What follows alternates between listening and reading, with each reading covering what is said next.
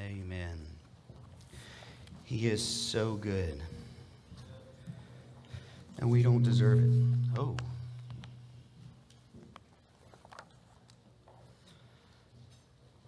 As I was studying and preparing for this week, is a passage I've preached out of before. And I love what the writer of Hebrews tells us. If I can get there.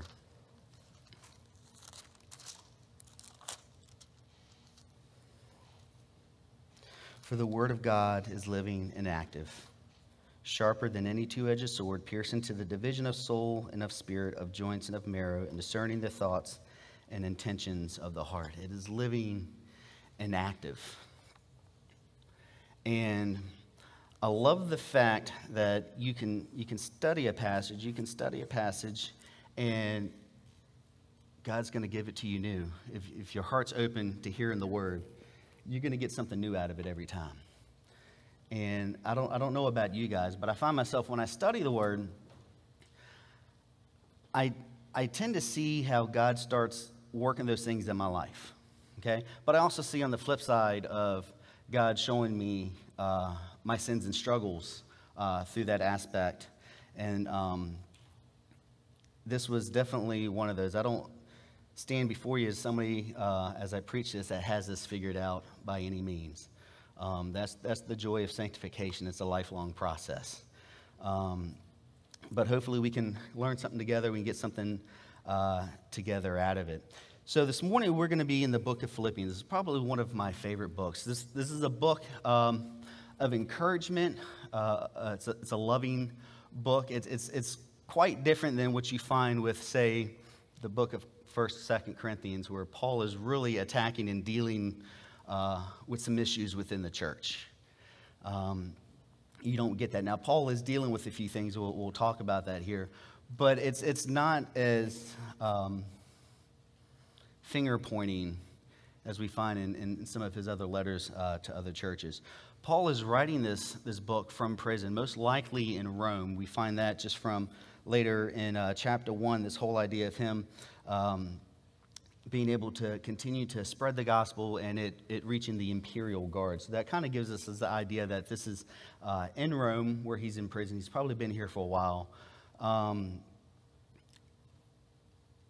But in that imprisonment, he rejoices. He's got a lot to find joy in. And in our life, in our walk, we've got so much to find joy in. In the good times and the bad times, there's so much that we can give God the glory for. And as believers, that should be our goal, to glorify and honor God and lift him up above all things.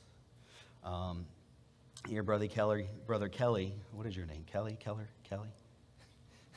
I live with him, I should know. I've known him for 20 years. Brother Kelly, it's all about making the most of God, making the most of who he is. And that's our goal. That's our purpose, to glorify him. And we need to do that in our speech. We need to do that in our thoughts. We need to do that in the way we live our lives. And our lives should be completely centered around Christ. Hebrews 12 tells us, let us also lay aside every weight and sin which clings so closely, and let us run with endurance the race that is set before us, looking to Jesus, the founder and perfecter of our faith. Our walk needs to have our eyes completely fixed on Christ in everything. Not looking to the left or to the right, but focused on him, because he has to be the prize. He has to be the purpose. He's our strength. He has to be our absolute everything. Paul put it like this: indeed, I count everything as loss because of the surpassing worth of knowing Jesus Christ my Lord. For his sake I have suffered the loss of all things and count them as rubbish, in order that I may gain Christ and be found in him, not having a righteousness of my own that comes from the law, but that which comes from God, and that depends on faith, that I may know him and the power of his resurrection, and may share his sufferings, becoming like him in his death, that by any means possible I may attain the resurrection from the dead. I've got to look at everything in this world and count it as rubbish compared to the glory of the righteousness of Christ. And it's only because of him that I can enjoy that righteousness. So, as we look at our passage today, we're going to see what it looks like to live a gospel-worthy life. Again, I don't have this figured out. I'm still trudging through this life. But let's get into it. So, part one, living a gospel-worthy life requires a heavenward focus. Paul says, only let your manner of life be worthy of the gospel of Christ, so that whether I come and see you or am absent, I may hear that you are standing firm in one spirit, with one mind, striving side by side for the faith of the gospel, and not frightened in anything by your opponents. This is a clear sign to them of their destruction, but of your salvation, and that from God. For it has been granted to you that for the sake of Christ you should not only believe in him, but also suffer for his sake, engaged in the same conflict that you saw I had and now hear that I still have. So if there's any encouragement in Christ, any comfort from love, any participation in the Spirit, any affection and sympathy, complete my joy by being of the same mind, having the same love, being in full accord and of one mind. Do nothing from rivalry or conceit, but in humility count others more significant than yourselves. Let each of you look not only to his own interests, but also to the interests of others. Have this mind among yourselves, which is yours in Christ Jesus, who, though he was in the form of God, did not count equality with God a thing to be grasped, but he made himself nothing, taking the form of a servant, being born in the likeness of men, and being found in human form, he humbled himself by becoming obedient to the point of death, even death on a cross. Therefore, he has highly exalted him and bestowed on him the name that is above every name, so that the name of Jesus every knee should bow, and in heaven and on earth and under the earth, and every tongue confess that Jesus Christ is Lord, to the glory of God the Father. Living a gospel-worthy life requires a heavenward focus. Paul tells us, only let your manner of life be worthy of the gospel of Christ. Holman Christian Standard Bible puts it this way: just one thing, live your life in a manner worthy of the gospel of Christ. So at this point, Paul has just gotten done encouraging the people of Philippi that the gospel is being spread. Yeah, he's in prison, he's locked up, but he's got a captive audience with the prisoners there, with the guard. There was probably about 9,000 of these Praetorian Guard in this area. It's a lot of people just to hear this message. And he continues on, and even though the gospel is being spread by those who actually love the gospel is being spread by those who might have ulterior motives, the gospel is still being spread. And he finds joy in that. And he encourages the people of Philippi. You know, it's his eager expectation and hope that he will not be at all ashamed, but with full courage, now as always, Christ will be honored in his body, whether by his life or by his death. For me to live as Christ and to die as gain. Those are bold words. For him, he would much rather just depart this world, be with Christ, because that's the better situation for him. But he's going to stay on with the people of Philippi to continue to teach them, to continue to encourage them. And because of that, he tells them, but there's one thing I want you to focus on. One thing I need you guys to make sure you're doing is keeping that heavenward focus.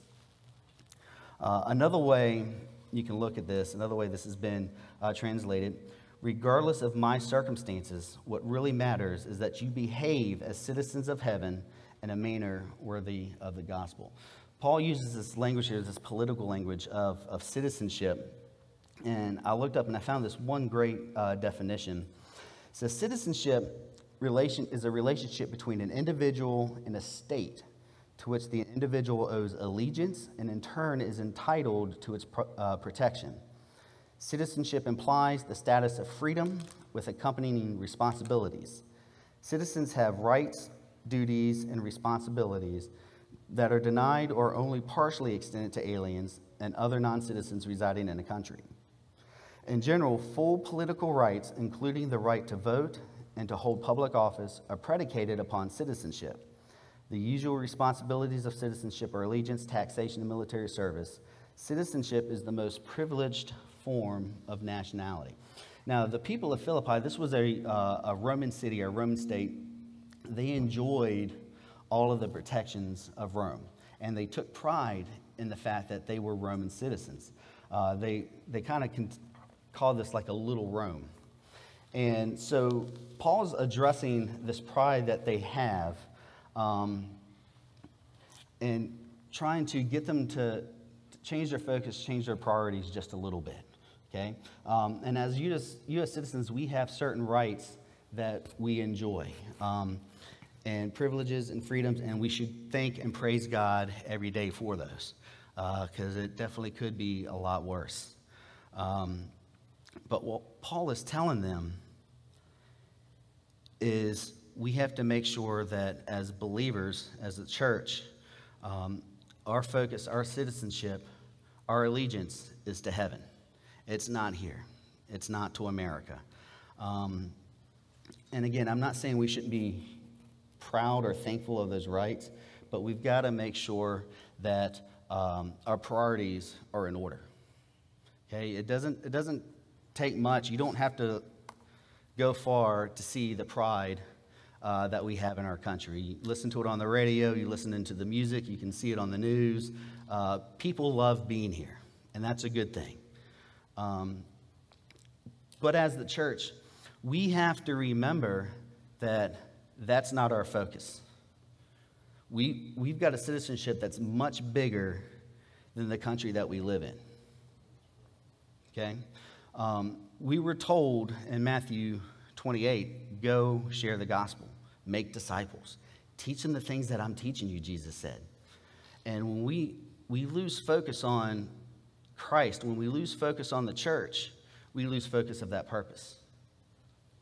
Our goal is to spread the gospel. Our goal is to share the gospel.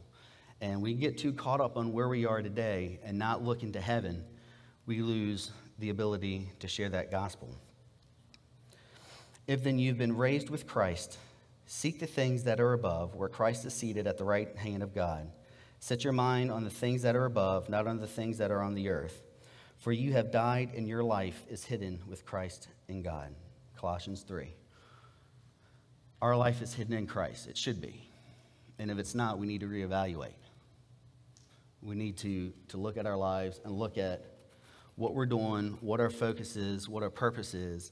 And if it's not Christ, then we need to make some changes. Number 2, living a gospel-worthy life requires one another. Paul tells us, so that whether I come and see you or am absent, I may hear of you that you are standing firm in one spirit, with one mind, striving side by side for the faith of the gospel, and not frightened in anything by your opponents. This is a clear sign of them, of their destruction, but of your salvation, and that from God. So Paul's telling them that whether or not he's able to get out of prison, he wants to make sure and hear that there's unity within the church. He's heard of some disunity that they've been dealing with, most likely from Epaphroditus, as the Philippians have sent him with a gift. And he actually addresses it more specifically later in chapter 4, where he calls out Euodia and Syntyche. And I don't know if I'd ever want to be that person called out in one of Paul's letters, personally. I don't know about you guys. But Paul points some fingers. He tells them, look, you guys have got to get on the same page. And we continue to see this communal idea through the book of Acts. Turn with me to Acts 2.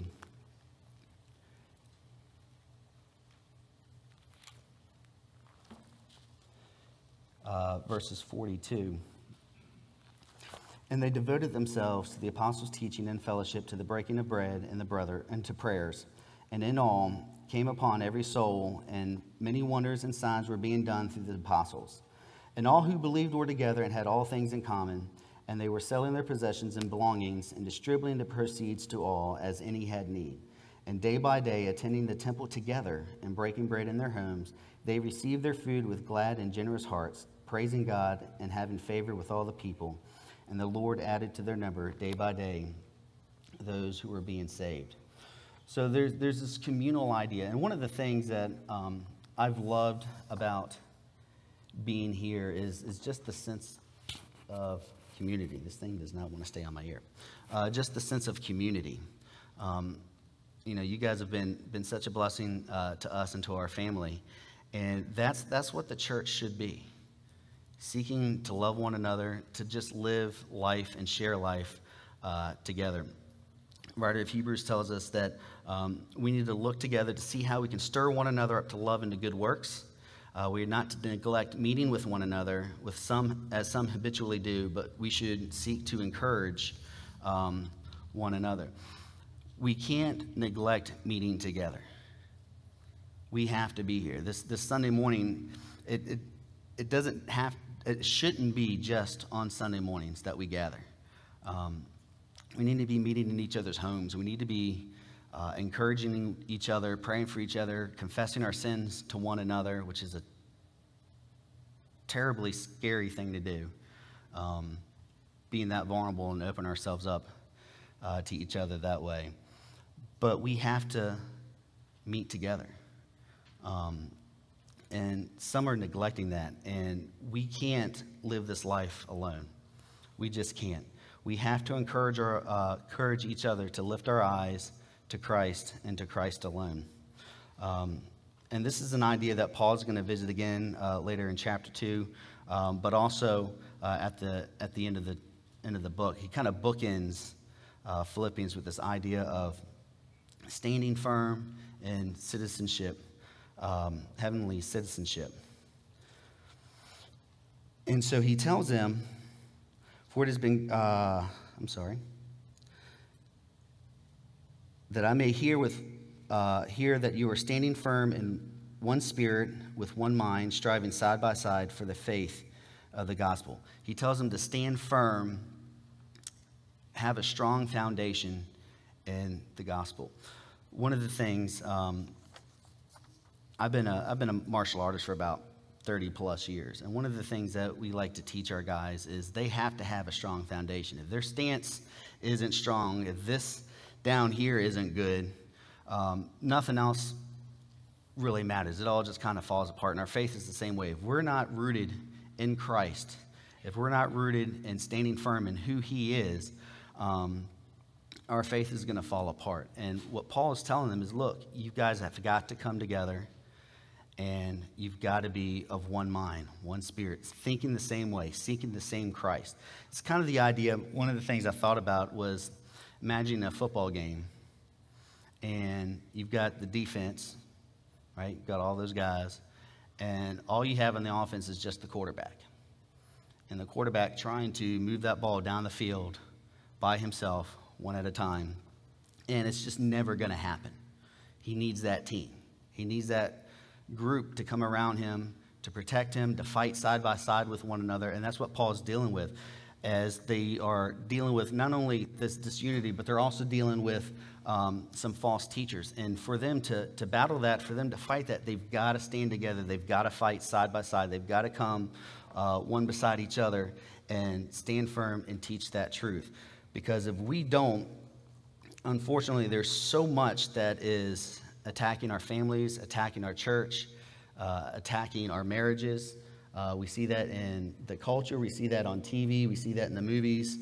And if we don't have each other to stand firm, to encourage each other to Christ, it's just going to fall apart. Hold that place there. If you'll look at Exodus. Exodus 17, we get the story of Moses. And they were fighting the Amaleks. And it says, then Amalek came and fought with Israel and Rephidim.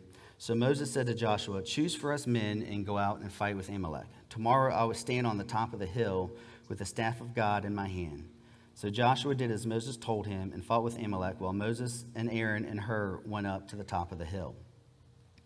Whenever Moses held up his hand, Israel prevailed, and whenever he lowered his hand, Amalek prevailed.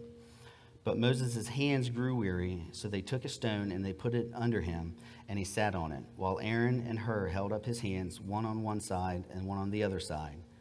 So his hands were steady until the going down of the sun. And Joshua overwhelmed Amalek and his people with the sword. Kind of a neat, interesting story of God's people uniting together for one cause. And a couple other passages I've got, and you guys can look these up. Galatians 6:1-2, Hebrews 10:23-25, and James 5:13 through 16. So Paul encourages them that being unified in faith and in the gospel, it will be, as one commentator puts it, a confrontation and a confirmation. Paul encouraged them that because of his imprisonment, believers were emboldened to share the gospel without fear. And here he is encouraging them with the same boldness. The unsaved will be confronted with their unbelief and their impending judgment. Those who are in Christ are confirmed in the walk.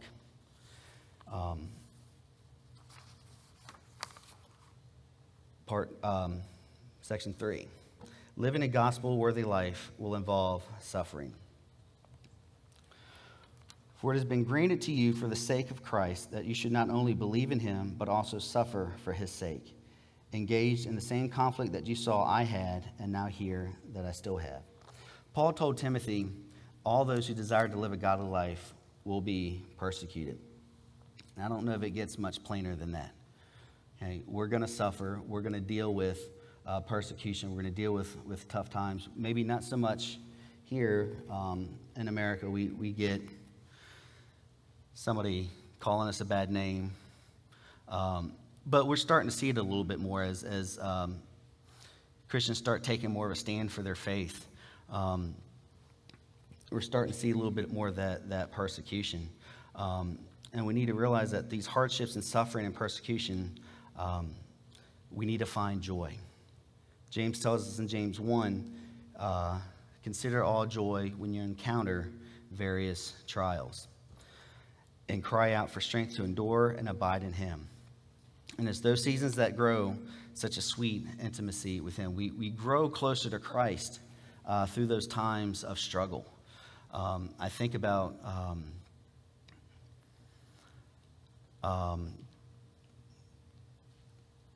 Jacob and that battle he had with the Lord, being blessed, having his name changed.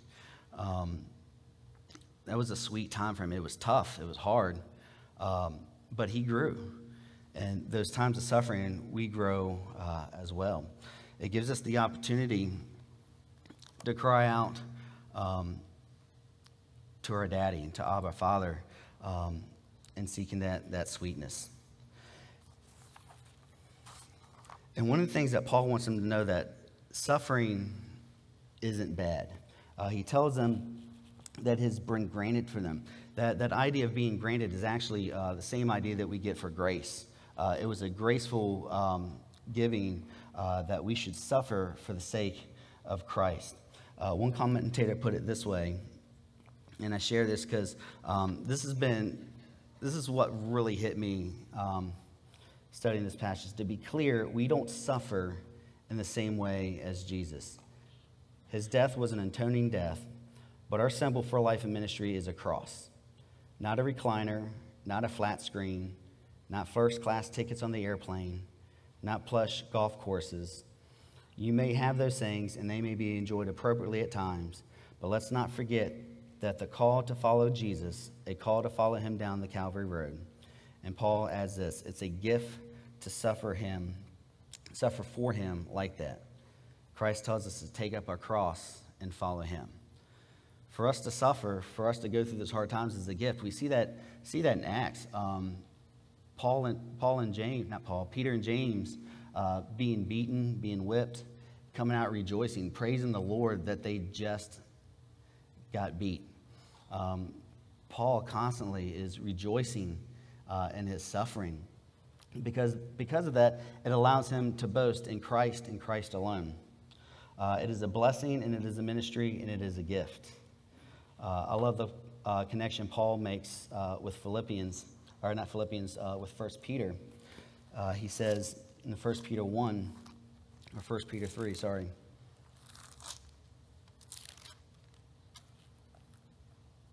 Therefore, beloved, since you are waiting for these, be diligent to be found by him without spot or blemish and at peace.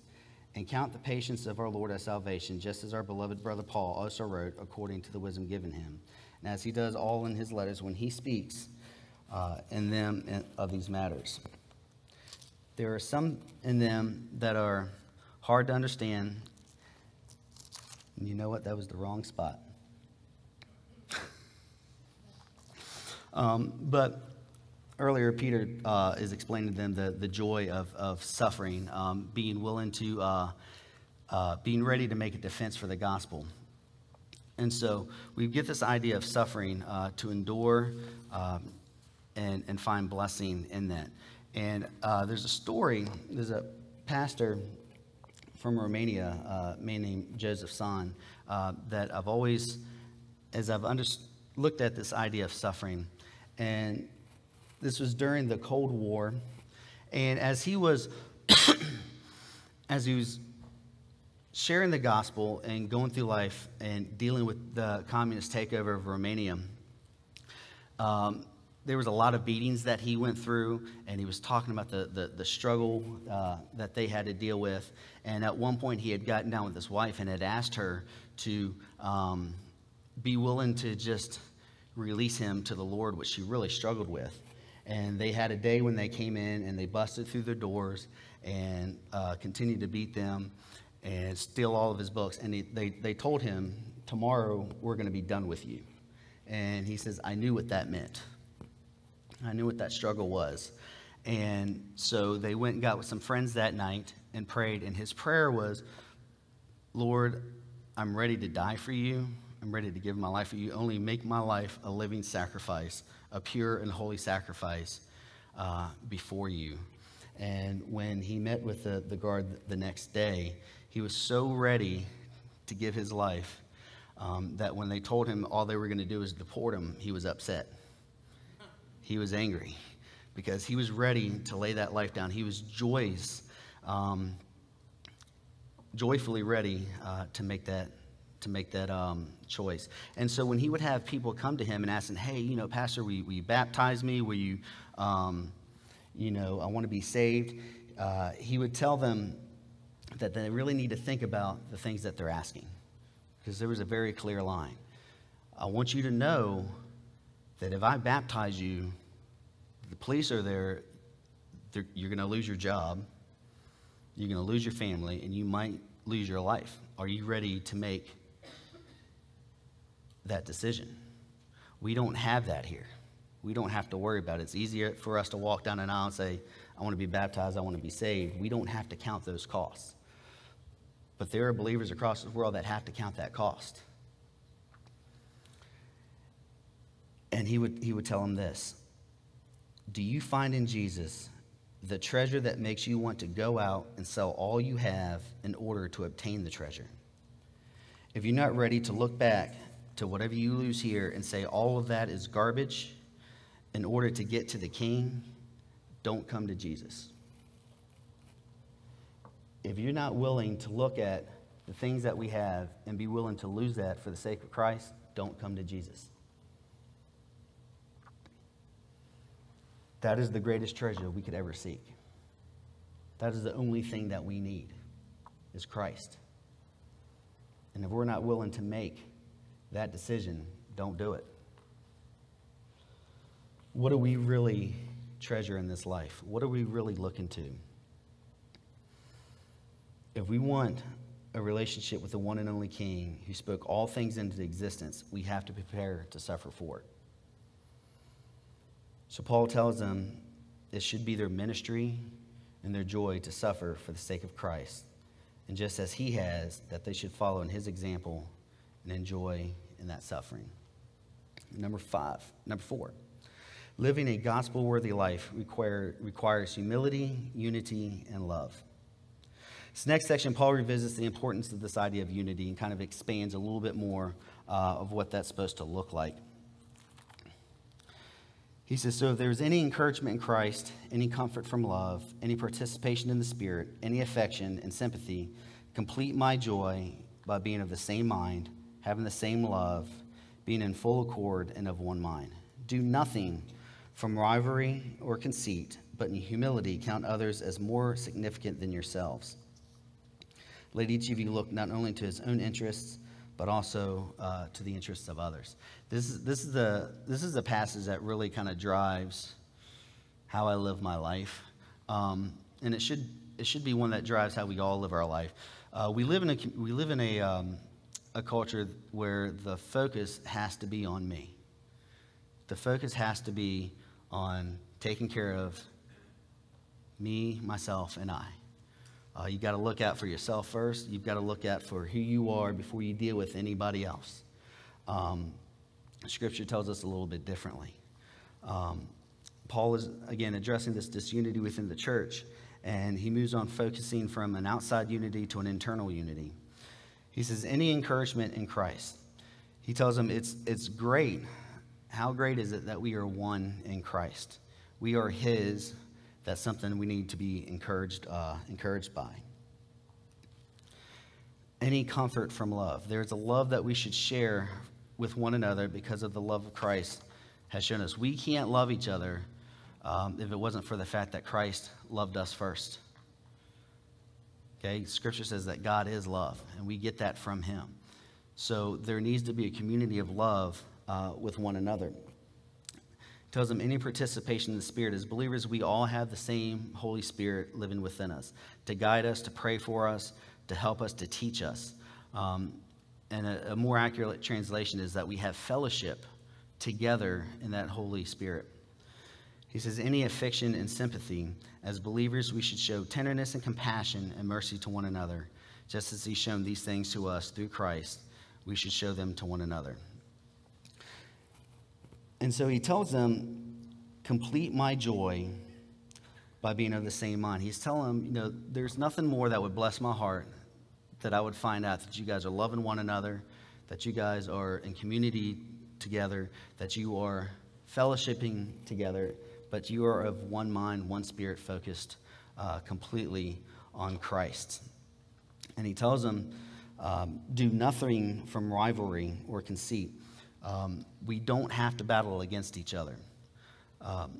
This is a mentality that will destroy the church.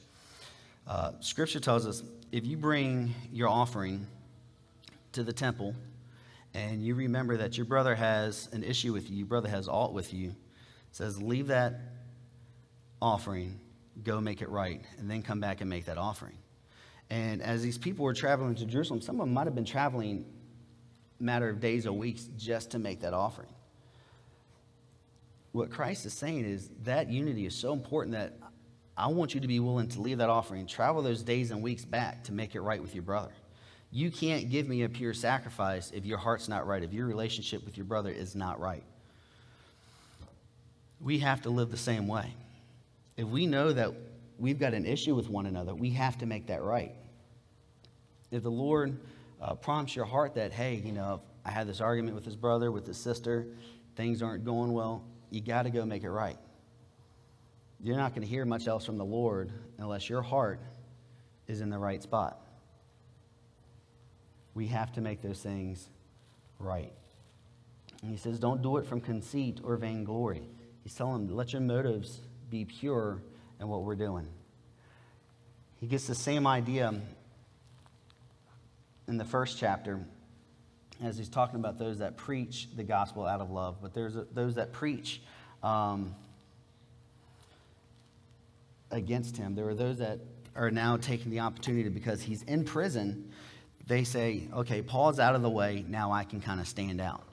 Well, that's a terrible attitude to have. That's a terrible reason to do anything. We need to make sure that everything that we do is out of a pure motive. And he tells us, but in humility, count one another's as more significant than yourselves, not looking out to their own interests, but also to the interests of others. Greatest commandment, Jesus tells us to love the Lord your God with all your heart, soul, mind, and strength. And the second is like unto it, or on par with it, love your neighbor as yourself. it's not that it's not okay to love yourself. We're called to care for ourselves. But we've got to be willing to put others first. We've got to be willing to step aside sometimes and look at others' needs above our own. Being able to humble ourselves before one another, take our eyes off of us, and to put it on Him. And then when we do that, we're able to consider one another.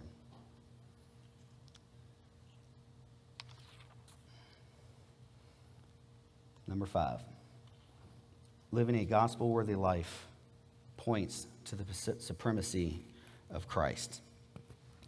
So what is the goal of gospel-worthy living? It is the same goal of living everything that we do for His glory. Live a life that points to the supremacy of Jesus and who He is. Whether we eat or drink, do all to the glory of God. Paul told us to humble ourselves, and he kind of gave us an example to look forward to.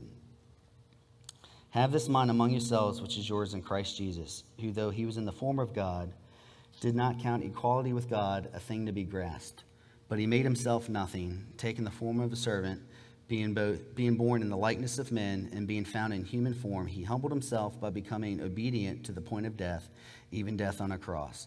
Therefore, God has highly exalted Him and bestowed on Him the name that is above every name, so that at the name of Jesus every knee should bow in heaven and on earth and under the earth, and every tongue confess that Jesus Christ is Lord, to the glory of God the Father. This is a passage that we could probably spend a couple of Sundays on its own.